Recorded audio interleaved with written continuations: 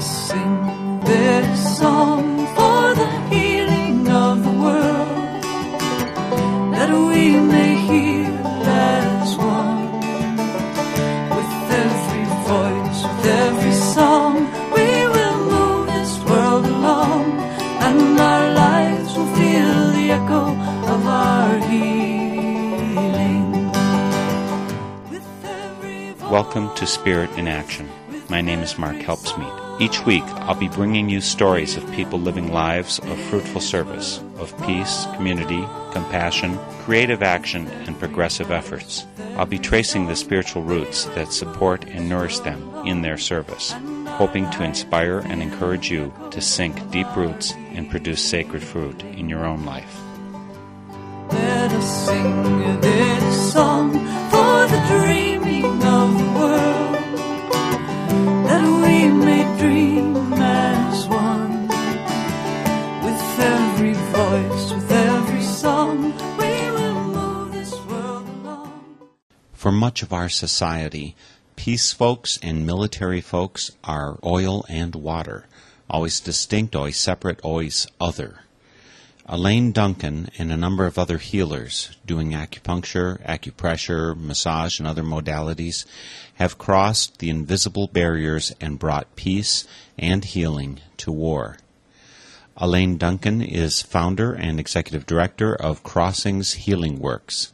She and other healers are doing peace and healing work within the military, with the wounded of the war and with their caregivers at Walter Reed Army Medical Center and at a VA hospital. Elaine shared her experience at Friends General Conference gathering in late June, where I met her, and a week later at the Unitarian Universalist Fellowship of the Ligonier Valley in Pennsylvania. Today, we have the privilege of listening to Elaine's address to the UUs of the Ligonier Valley, and then we'll go to the phone and speak with Elaine directly. Her address was entitled, Courageously Faithful, Bringing Peace to War. Her work with Crossings Healing Works is inspirational, her spiritual journey and insights are powerful, and I'm pleased to have Elaine Duncan for my guest today on Spirit in Action. The short story for why I'm here this morning is that the Quaker gathering in Johnstown was this last week. We gathered there in the theme of Courageously Faithful, and I was invited to give an address at the opening plenary, which I'm going to offer to you here this morning. The longer story for why I'm here is that 30 years ago I married Rob Duncan. He invited me into this loving basket of family that has been supportive and encouraging and patient and kind and loving towards me from before 30 years ago. So my thanks to Wes Gordon, who joined me in joining this family, and to Kathy for inviting me to speak this morning. So this room is familiar to most of you, and I want to invite you to simply take some time to arrive in it. Take a minute and just notice your molecules, some of them perhaps still at the breakfast table, others left behind at work or activities of last week, and just notice them trailing along behind you and perhaps sliding in through the ventilation system or the windows or the doors and arriving here in your skin. Just go inside and give them all the time they need to arrive here with you. You take a moment and just let your eyes explore this familiar room. See if you can find a place where your eyes would like to rest. Just let them rest there. And then be with whatever you notice in your whole body as your eyes are allowed to simply rest where they'd like to.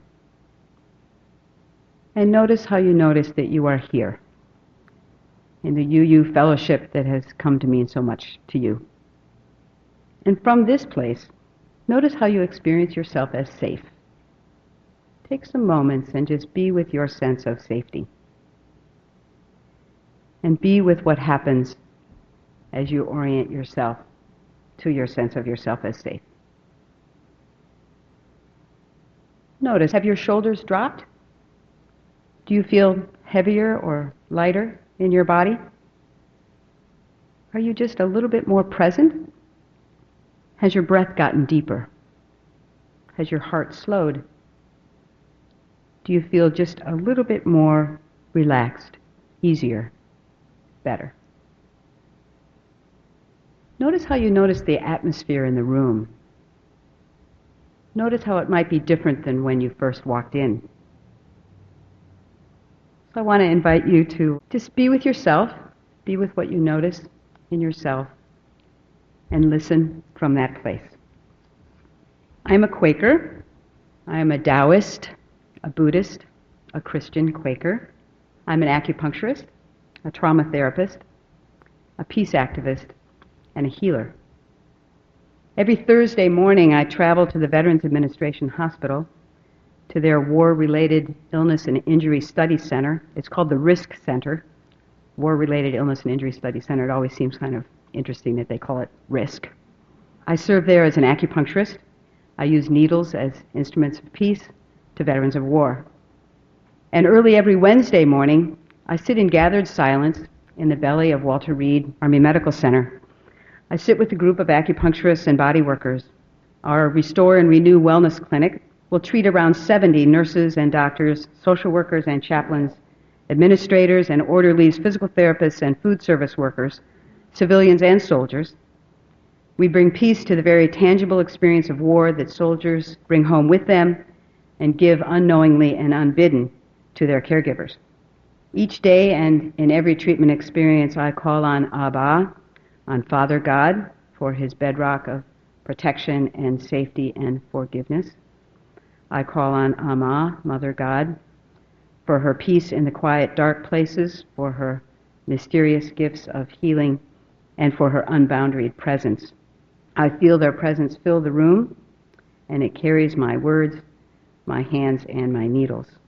Together, Abba, Amma, Mother, Father, God, welcomes home warriors, forgives them the sins of war, and heals the wounds of the bodies and souls of soldiers and their nurses, soldiers and their lovers, soldiers and their children, soldiers and their chaplains. How did this work come to be the pivot around which my mind and my heart revolves? What have I learned that is worth sharing with you today in the context of faithful courage and bringing peace to war? It all started in 2004. Perhaps it started before then, but in a conscious way, it started in 2004 when I happened to hear Kevin and Joyce Lucy interviewed on the radio. Their son, Lance Corporal Jeffrey Lucy, had come home from Afghanistan in 2003, and unable to cope with what he had seen and what he had been asked to do, he committed suicide. His dad is a social worker, and his mom a nurse, and he could not have asked for more active, involved, loving, and caring and attentive parents. My first thought, acupuncture could have made a difference for this young man and for his family. What a shame his Veterans Administration wasn't set up to offer it to him. I was filled with a feeling, a knowing that it didn't have to be this way for Jeff or for his family. I lost that thought in the day-to-day busyness of life until 3 months later, I again happened to have the radio on when his parents were interviewed again. This time I woke up. I said, I'm the director of a healing center. I'm in a position to bring together a group of healers who can make a difference for soldiers and their families and their caregivers. It was a leading, and it picked me up. Quakers have this concept, leading. Perhaps our cousins over here in the Unitarian community have a similar sense. It's when something compels you to action. It's as if there's a force moving inside you that's bigger than yourself. And that was the sense that I had on that day, and that has carried me. We birthed our nonprofit affiliate. We call it Crossings Healing Works. Our mission reads to bring ancient healing traditions that restore and renew the body, mind, spirit of people touched by trauma, creating peace for one family, one community, one world, one person at a time. Did it take courage? Yes. I had to take the bumper stickers off my car and went underground, undercover, with my teeth chattering, first times I walked through the gates of Walter Reed. What if I was found out? Would they cast me out? Would they ridicule me, court-martial me, or worse yet, would they Google me? Did it take faithfulness? Yes. This is something I've learned about leadings. They carry us past, through, and over our fear. It was no longer an option for me to not engage in a deeply personal way with people wounded by war. My leading to do this work helped me transcend the I-thou dichotomy that exists not only between Quakers in the military, but between all of us who are outside the gates with those of us who live and work inside the gates. This is a different kind of peace work than I have done in other times in my life. I never thought I was doing enough for peace because I wasn't doing big things like organizing massive demonstrations. Now I discover that the small act of placing a small needle in the small ear of an Army medic at Walter Reed is absolutely and unequivocally peace work. I discover that not only is it okay for me to work for peace within my domain, it is my calling to work for peace within my domain and not someone else's domain. I have found what I call my divine enough. Between God and me, it's enough. I am enough. I have found my divine enough. I have immersed myself in the study of trauma. I have learned something of how it impacts our bodies, our minds, and our spirits, and how we heal from the disorganization that it creates. My goals? First, to keep these folks out of the criminal justice system. An important task since we know that unresolved trauma is a principal cause of violent and impulsive acts. Traumatic reenactment is one way our unconscious minds attempt to complete and bring closure to life-threatening experiences.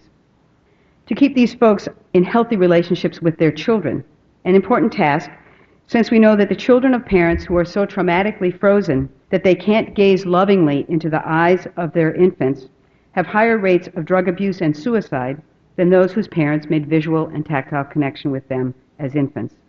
This is how the dynamics of trauma get passed on in families. To help these folks make thoughtful, flexible, creative contributions in our political discourse, decisions that are not straitjacketed and molded by fear sold cheap by our political leaders. I've learned a few things, and I have a lot more to learn. I've learned that the impact of war is not limited to the person who served, to their time of service, or to the geographic boundaries of their service. Their caregivers, their families, their communities, our whole nation is impacted by soldiers coming home and bringing the trauma of war home with them. Trauma is a vibrational illness, and it is catching, like the flu. I've also been heard to say that recovery from trauma is equally catching. It spreads like honey on warm toast. In the face of trauma, our neurological systems go on high alert. We flee, we fight, we freeze. The response we make is highly variable and dependent on how our Creator wired us and our unique neurological systems. Some of us are made to fight. We are she-bears. We charge when attacked. And others are made to flee. We are more like white-tailed deer. We run and get out of the way. Still others become immobilized and freeze. We are possums. It is not better to be a she-bear, a white-tailed deer, or a possum. We are all part of creation, and we are wired to survive. The most primitive parts of our brain govern our survival responses. It is not under our conscious control. Our response has nothing to do with our valor, our honor, our dignity, our compassion, or our value as a human being. Our cognitive minds play no role in these decisions. They are not engaged, nor are they particularly useful to survival when we're facing danger. We cannot will our fight, flight, freeze response away. We cannot educate it away. We cannot pretend it doesn't exist and be in meaningful dialogue about violence or passivity in our families and communities, about war and peace at home or abroad. We wouldn't really want to lose our fight response anyway. It is what allows a 110-pound woman to lift a car off her child. When I think about the query, do my actions serve to take away the root cause of war? I think about this primitive survival response. How do my actions help to bring some measure of freedom to this primitive instinct? I say unwinding, transforming, releasing stuck trauma responses in the body, mind, spirit of individuals who have experienced war is fundamental to finding peace in our families, our communities, and our world. I'll tell you a story. Joe was a patient of mine. In addition to our project at Walter Reed, we offer sliding scale services at our home center on an individual one-on-one kind of basis. And Joe came to me from Walter Reed, where he was in what they call the Warrior Transition Brigade. This is for people who've been injured and they're in the process of making a decision about whether they can go back to serve in battle or whether they need to be discharged from the Army. So Joe is a nuclear, biological, and chemical warfare specialist. He was fresh home from Iraq. He had migraine headaches and ruptured discs in his neck from carrying armor in Iraq. He described his sleep as saying, "I flip-flop like a fish on a pier." He admitted to using alcohol to excess for his sleep and to medicate his nightmares.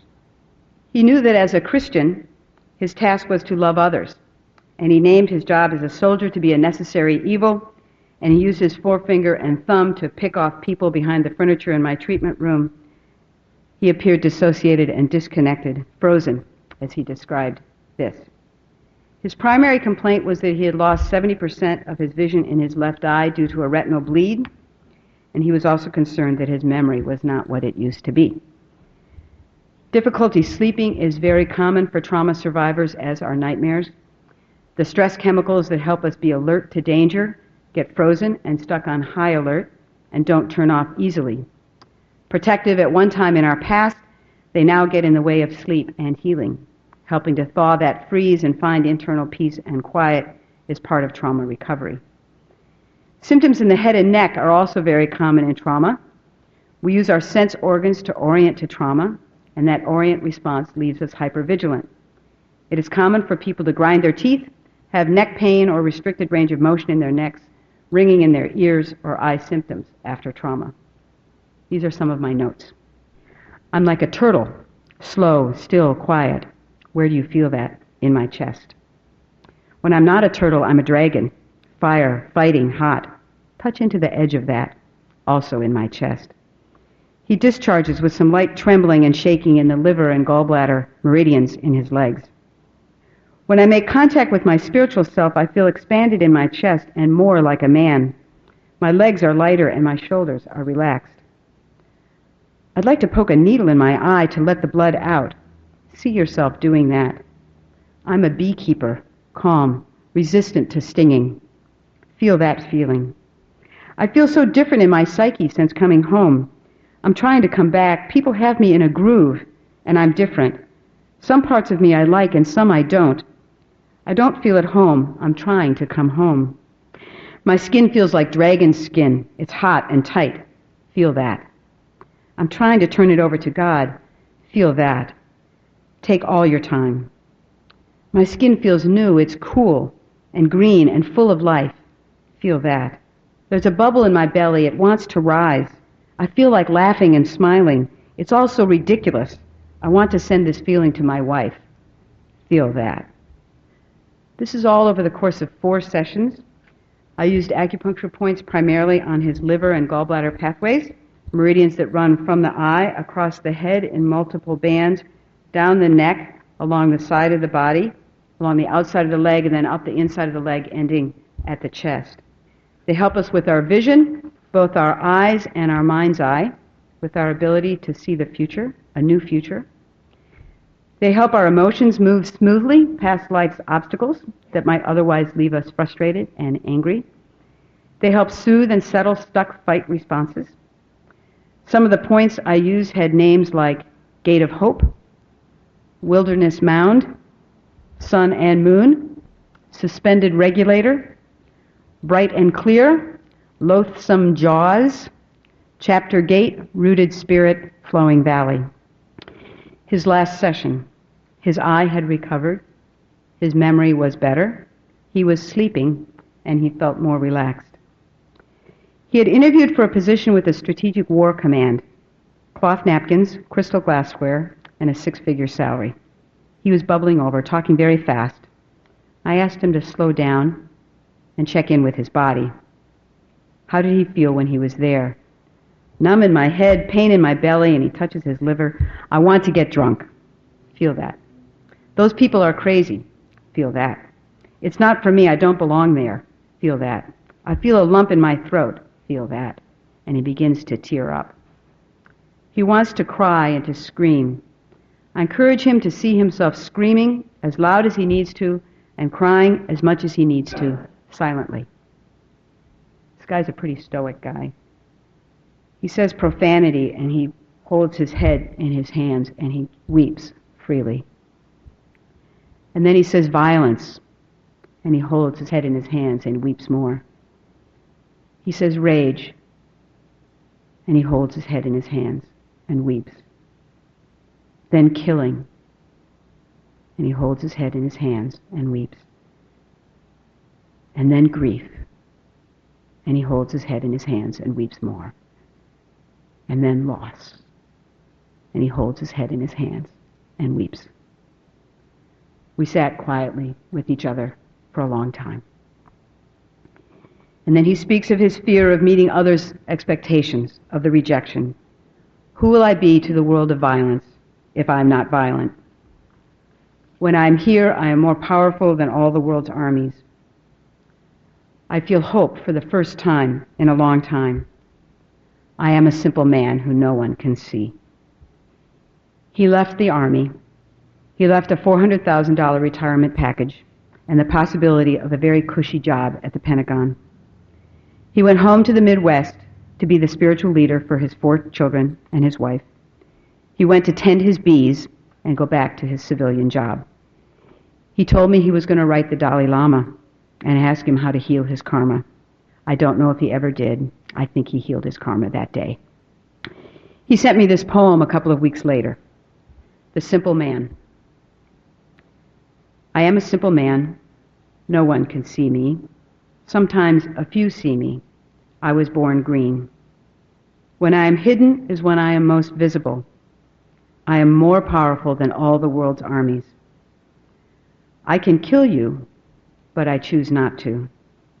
My body strikes like the leopard, or my mind hands you a blossoming flower. Go slowly. Your time for peace is near. I am a simple man. I will stop the tears and bring a joyful silence. Friends, this is peace work.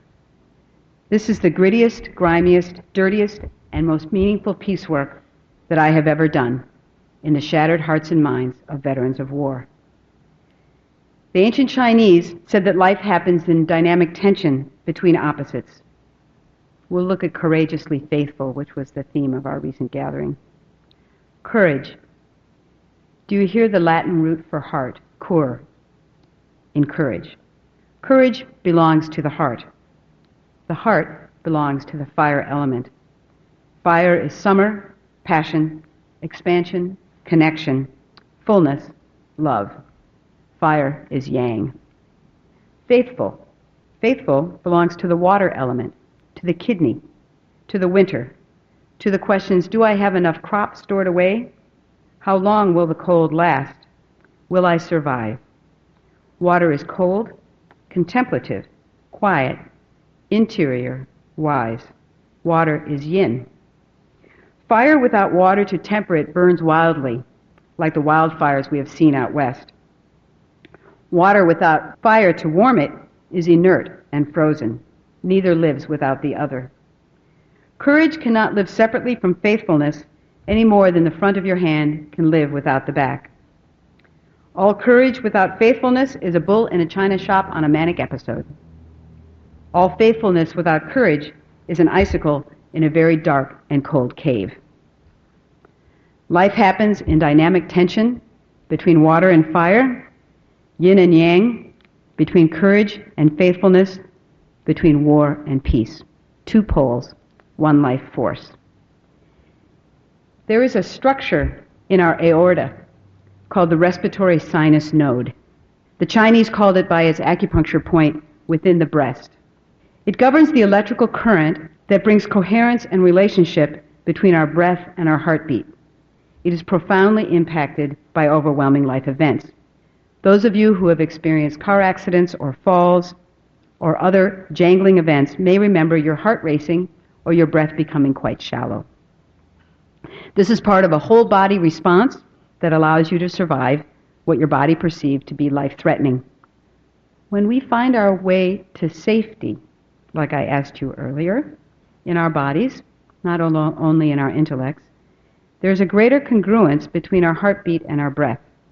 And there is greater congruence between our heartbeat, our breath, and the generation of alpha waves in our brains.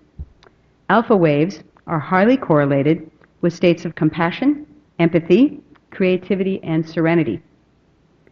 The Chinese used the same character for heart and mind. They knew that when we are troubled in our hearts, we are also troubled in our minds, and vice versa, that peacefulness in our hearts brings peacefulness to our minds. When I have a greater sense of internal coherence, when I am embodied, present, feeling safe. When my heart is beating peacefully in the kingdom of my body, my brain generates alpha waves. And this is important, so listen very closely. My heart entrains your brain's creation of alpha waves, if we are touching or in close proximity. My peaceful heart entrains your brain to create electrical currents that are highly correlated with states of compassion, empathy, creativity, and serenity. Our Restore and Renew Wellness Clinic at Walter Reed has treated over 1,100 members of the staff of Walter Reed. That's 15% of their 7,000 staff members. More than 300 have come 5 or more times. Each one goes back to work with a more peaceful heart, a quieter mind, a more coherent energy system. Each one goes back to work as an alpha wave brain machine, carrying vibrations of compassion, empathy, creativity, and serenity to their patients' moms, dads, lovers, and children. Friends, this is peace work. Being fully present with each other in embodied states of compassion and love affects our biology and our energy field. It creates more order, more flexibility, more balance in the electrical currents that guide our nervous system and all the nervous systems we touch. Trauma resolution spreads like honey on warm toast. Small things done in big ways. A smile, a hug, care-filled and thoughtful listening, being embodied and present, living from our experience of safety rather than our fear, helps to create more peaceful, creative, compassionate vibrations in the minds of people close to us. I'm going to close with some what Quakers call queries, just questions. And when I finish, we'll take just a little bit of time for you to consider them in your own hearts, in your own minds, and see where they carry you. Here are a few of the queries that Elaine Duncan shared with the audience. Who do you think of as other, and can you find your way to being embodied, present, engaged when you are with them? Who do you think of as other, and can you meet them outside of judging their trauma response as inferior or superior to yours? What is a small thing you can do in a big way for peace within your domain? What is your divine enough?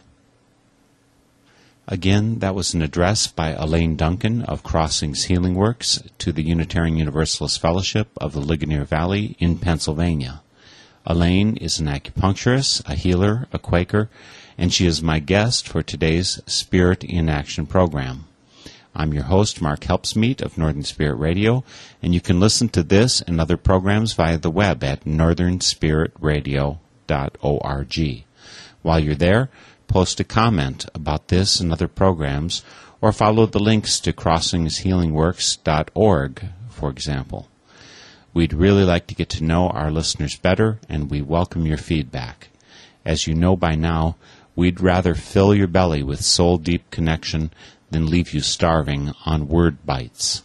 This is Northern Spirit Radio. But right now, let's go to the phone and speak directly with Elaine Duncan, my guest for today's Spirit in Action.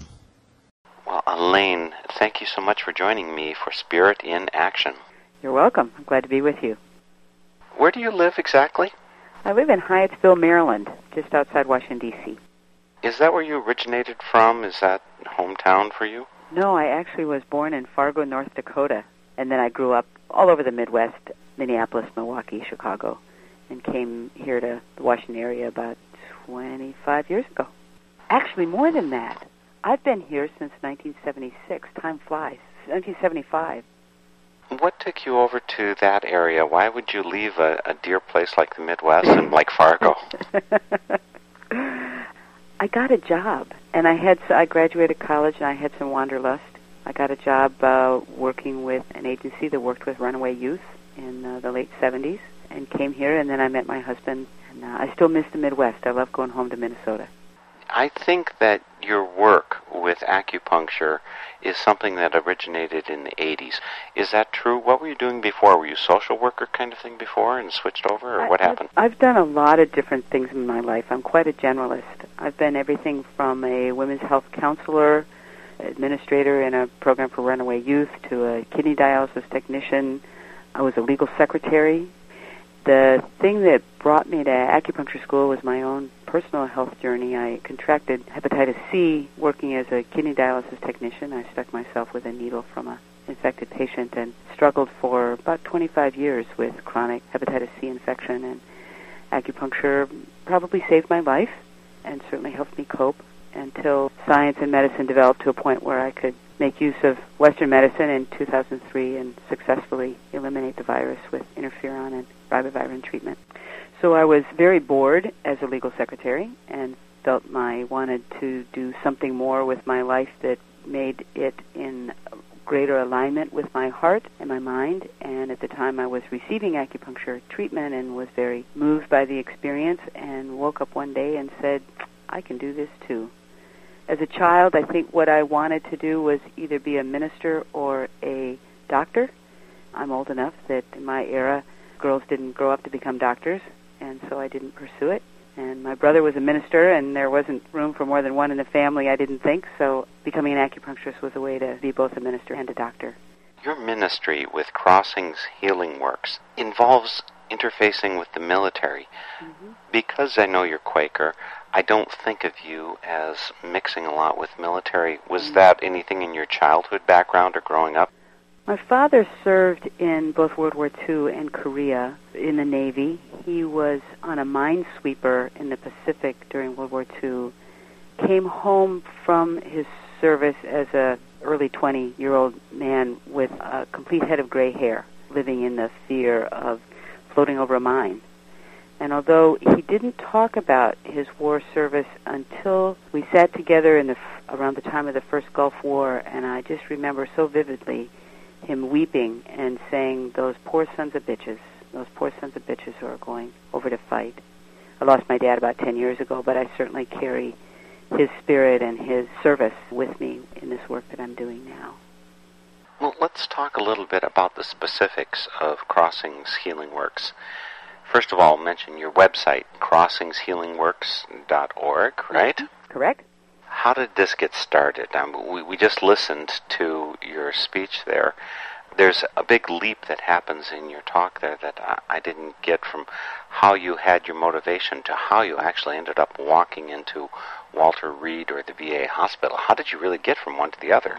In 2003, I just happened to be listening to the radio, just like folks are listening to the radio right now, and I heard the parents of Lance Corporal Jeffrey Lucy being interviewed. They are incredibly loving parents. Dad's a social worker and Mom's a nurse. And their son Jeffrey came home from Afghanistan and was struggling in deep and profound ways. They were fabulous parents. They worked with their Veterans Administration Medical Center, and they worked with their son, and they advocated for him, and they did everything that good and loving parents would do to try and help their son. And it wasn't enough, or something wasn't enough, or he had a different destiny, or I don't know. But he ended up committing suicide a year after he got home, and it was very clear that he just simply wasn't able to live with what he had been asked to do and what he had seen. I have children in their 20s, and I identified with his parents greatly, and I said it to myself, it didn't have to be this way, that acupuncture could have made a difference for Jeff and could make a difference for his family, and that I was in a position where I could bring together a group of clinicians that could respond in an organized way. I'm a founder and co-director of Crossings, a Center for the Healing Traditions, which has been around for about 20 years, and that I could make use of the contacts and networks that I've developed over that time. And that's how Crossings Healing Works was developed as an outgrowth of Crossings. But how did you actually get invited into Walter Reed? I mean, here you are, an acupuncturist doing Chinese origin type medicine. You're a peacenik. How did you get through the gates? Yeah. We're just a couple of miles from Walter Reed, our office, and we started, networking and inviting people to come in for care. And the Family Medical Assistance Center there at Walter Reed was involved with organizing the National Nurses Week celebration in 2005, which happens every May. And we were in a coalition kind of meeting organizing that event, and the fellow who worked there was able to contract with us, got some private funding to bring us in to offer 3 days of wellness services to the nurses during National Nurses Week. And that first year in 2005, we treated 213 or something like that. Not just nurses. The nurses were very gracious and generous, as nurses often are, with opening up their celebration to anyone who wanted to come. So we treated nurses, and we treated doctors and social workers and custodians and food service workers and anybody who came. It was a profoundly meaningful experience for us because of that big us and them thing that happens between civilians and the military. We somehow transcended the gate. We walked through the gate, and we lived inside with people who live and work inside the gates. And then in 2004, the Nurses Committee invited us back again. That year we saw 300 people in 3 days' time. We saw some of the same people, and we were so profoundly moved by what they were carrying, by the bags under their eyes and the ashen look in their faces and the clear burden that they were carrying in serving the severely injured soldiers that come to Walter Reed. And we said to ourselves, it is not enough for us to come here once a year for 3 days. We need to be here once a week on an ongoing basis.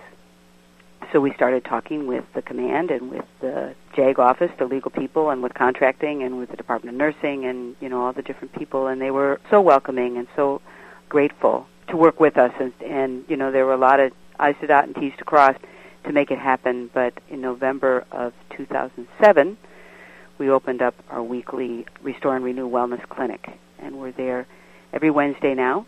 And we treat an average of about 70 people a day, using acupuncture offered in a group model where we just use points in the outer ear so no one has to get undressed, and I can treat people in a circle of chairs. And then we have 3 massage tables set up and offer some therapeutic bodywork modalities. We offer an acupressure modality called Seva, and zero balancing, which is another bodywork that works with the interface between the energy held in the bones with the energy that flows through those bones. So our sense is that we've now treated about 1,200 members of the staff of Walter Reed Army Medical Center. So there are 7,000 people on the staff there, so we've treated right around 15% of the staff. Our sense is that that's enough yeast to raise the dough, and that we're making an impact on the impact of war that soldiers bring home with them. How many of you are going and doing this? We keep 4 or 5 people working at a time. 5 people during the busy time of the day around the lunch hour, and 4 people the rest of the day. And these are all people who are with Crossings Healing Works? Yep. We're all licensed providers who've had some additional training in working with compassion fatigue and traumatic stress. I'm part of Quaker Meeting here. I've certainly worked with a lot of different peace groups, and it's rare enough that a peace group will engage constructively with the military. There's a lot of fear there, and you certainly know the saying that, way will open when you have a leading, which it certainly sounds to me like you had. But there's also the saying, way will open when I get out of my own way. How much of it was your experience of you had to get rid of the stuff that was holding you back from this ministry? That's probably been one of the most meaningful aspects of this piece of my journey, is transcending that us and them dichotomy that lived in me at a time. And, the day that I sat in a meeting of other complementary care providers at Walter Reed, and one of our members in full military uniform, camouflage pants and jacket and all that, a woman, spoke of her time with the Dalai Lama who was in town and how she was learning meditation practice from him and was teaching Jon Kabat-Zinn's mindfulness-based stress reduction at Walter Reed. It was a real wonderful moment for me, because here was a person who speaks my language, who, thinks how I think, and there she sits in a military uniform. There are a lot of things that are really beautiful about the military that I never, had an opportunity to experience before.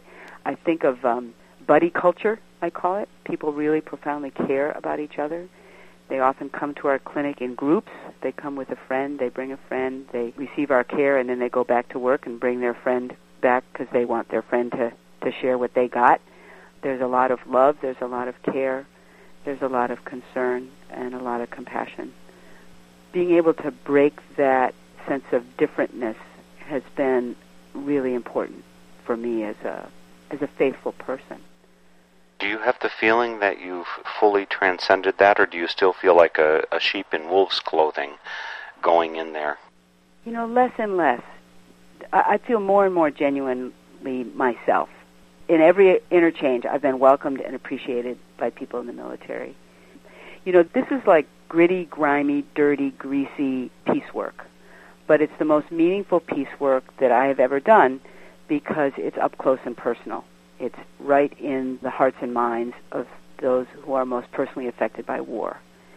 The more that we can make an impact in any vector of a veteran's life, a combat veteran's life, it could be their family member, it could be their caregiver, it could be the veteran themselves, we're making an impact on a vibrational system that, if untended, can result in violence, because it's natural for a system that has experienced profound trauma to try and unwind and rework and complete that trauma response in order to come back to their state of coherency and resilience.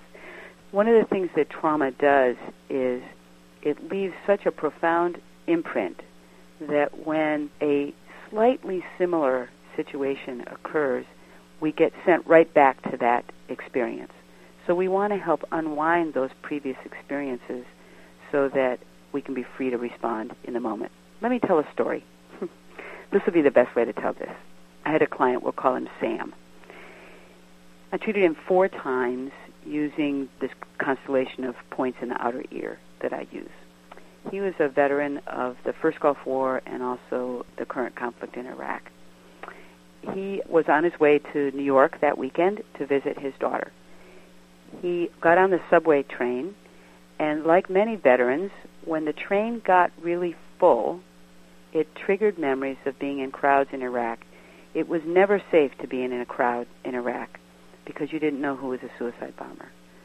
So crowds are very activating, and every other time that Sam was in a crowded place, he would come to in handcuffs, having gotten into a big fist fight with anybody who was in his way because his instinctive survival response was triggered. The thing that got him home safe got triggered. This time, after 4 acupuncture treatments, the train stopped, he collected himself, and he got off the train. He got off the train, he allowed himself to get collected again, to catch his breath, to find himself where he was.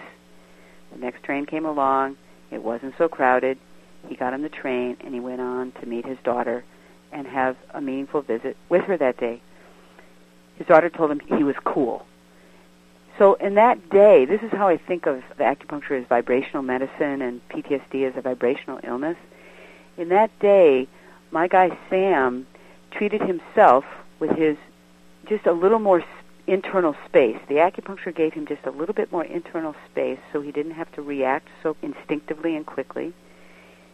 He treated himself. He also treated his daughter, who got to have a relationship with her dad, who was cool. He treated everybody who was on that subway car, who got to go on to wherever they were going in a peaceful and unencumbered way. And he treated the New York City police and jail staff.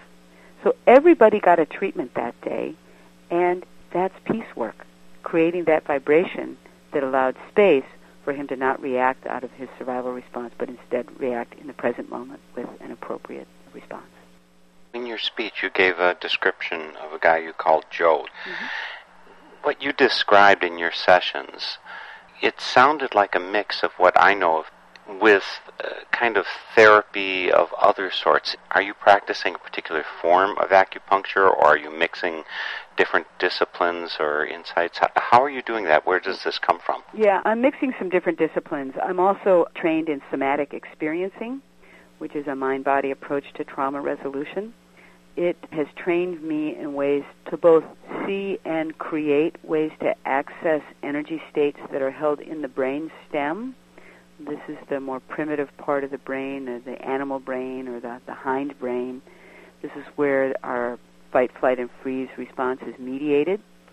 And it's the part of our brain that understands metaphor and image and sensation, different from our forebrain that understands more analytical and memorized facts and details and things like that. So when I work with a person verbally before I use the needles or in concert with using the needles, I'll use some of these practices that I've learned in somatic experiencing so that I'm working with the brainstem when I insert my needle, so that the chi that I'm working with is this very primordial, deep survival energy that is mediated from the brainstem. Those imageries of my skin feels hot and I want to send this image to my wife, I feel a bubble coming up out of my belly and all of that, those are images that are coming out of his brainstem. Another thing about your discussion there with Joe and your progress with him, at the beginning you mentioned him as a Christian, and later on, towards the end, he's made this decision not to continue in the military and stuff, but that he was going to write to the Dalai Lama to help him clear his karma. That seems like a major religious, spiritual change. What happened? I don't know if it was a change so much. You know, he was a very expansive person.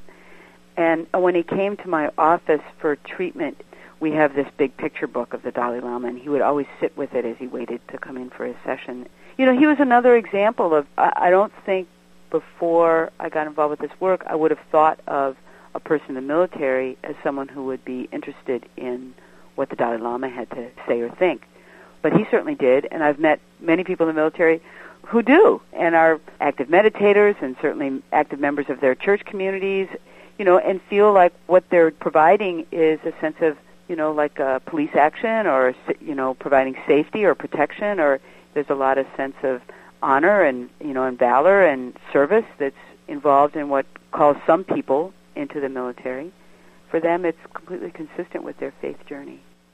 One of the hesitations, I think, a lot of people on the peace front, people who think of themselves as peace-leaning, peace advocates, and anti-military, one of the fears I think that is common is that they don't want to enable bad behavior, regardless of whether the people are going for what they think is a good reason or if they're just doing it to put themselves through college or whatever. They're afraid that if they help, support, encourage that person, that'll just help that person continue in their military agenda, serving whatever the directions of the military are.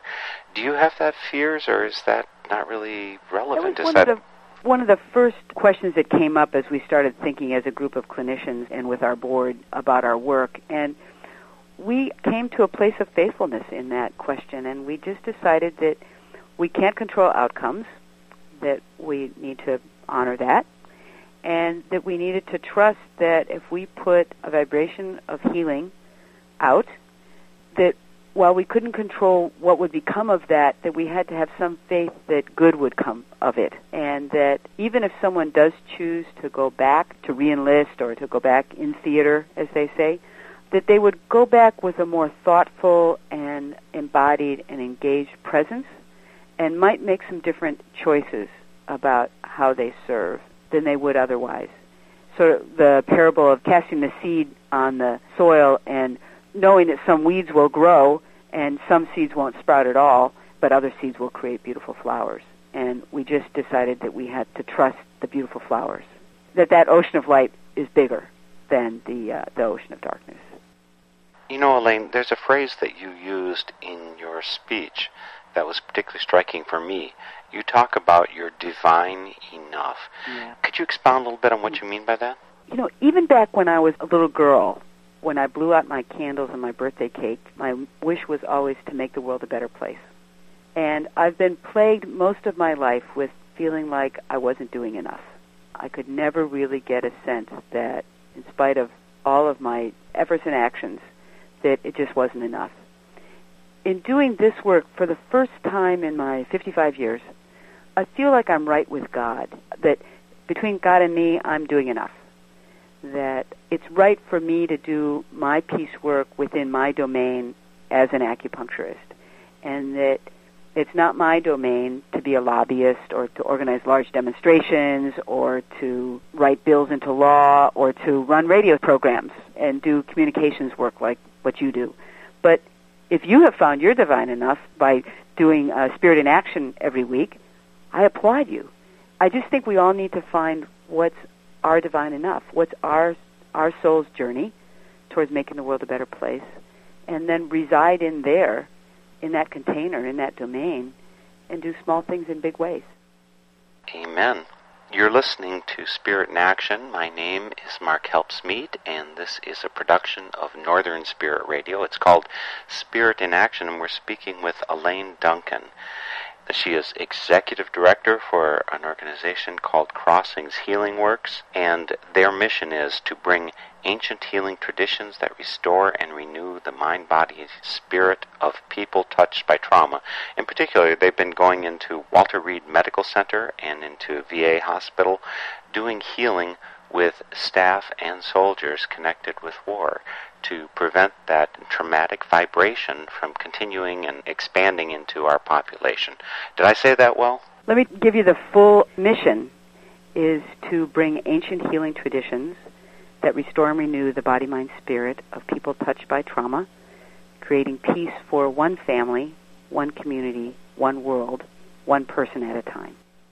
And doing it one person at a time is so different than getting out there as part of a peace demonstration and saying, down with war, down with war. Mm-hmm. I assume you've made a lot of friends. Do you have now on your personal contact book, do you have people who are military now? Absolutely. One of the most meaningful experiences, well, two meaningful experiences.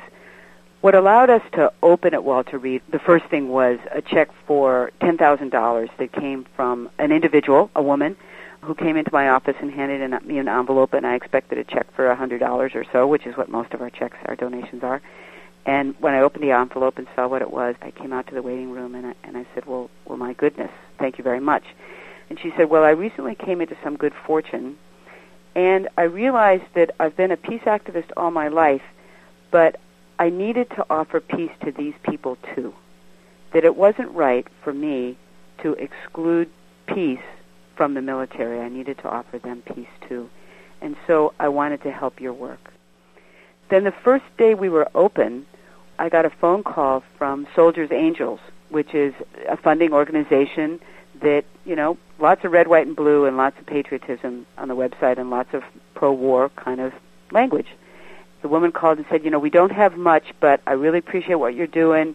They need a little TLC over there, Walter Reed, and we'd like to send you a check for $1,000.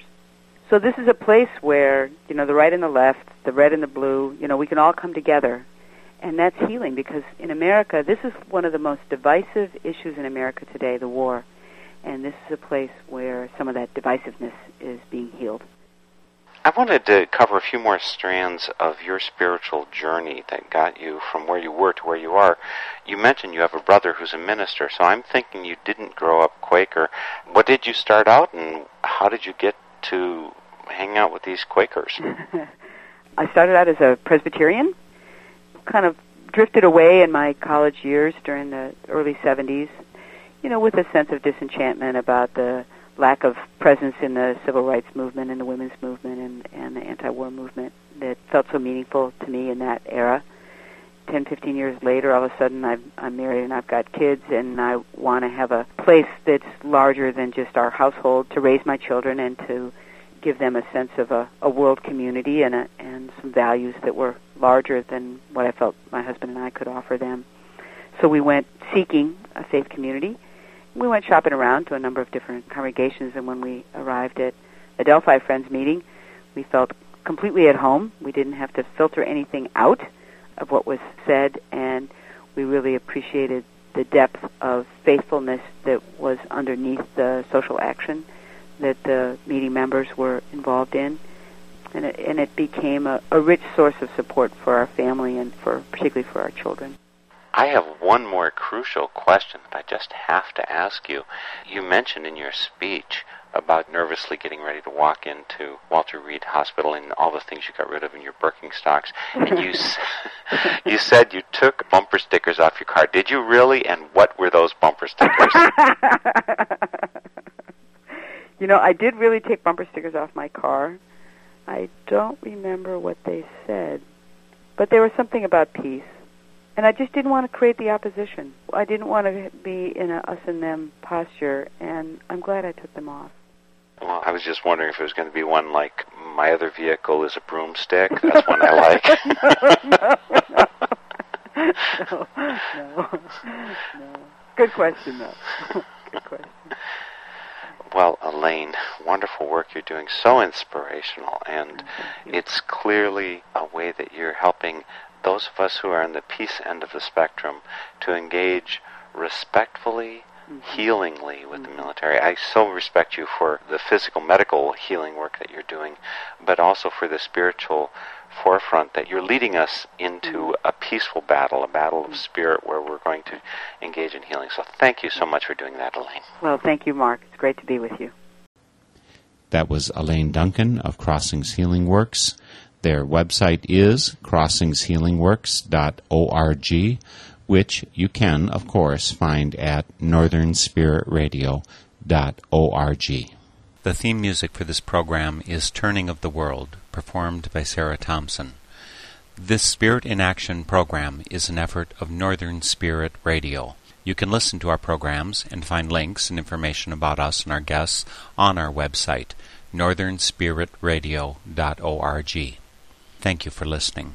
I am your host, Mark Helpsmeet, and I welcome your comments and stories of those leading lives of spiritual fruit. May you find deep roots to support you and grow steadily toward the light. This is Spirit in Action.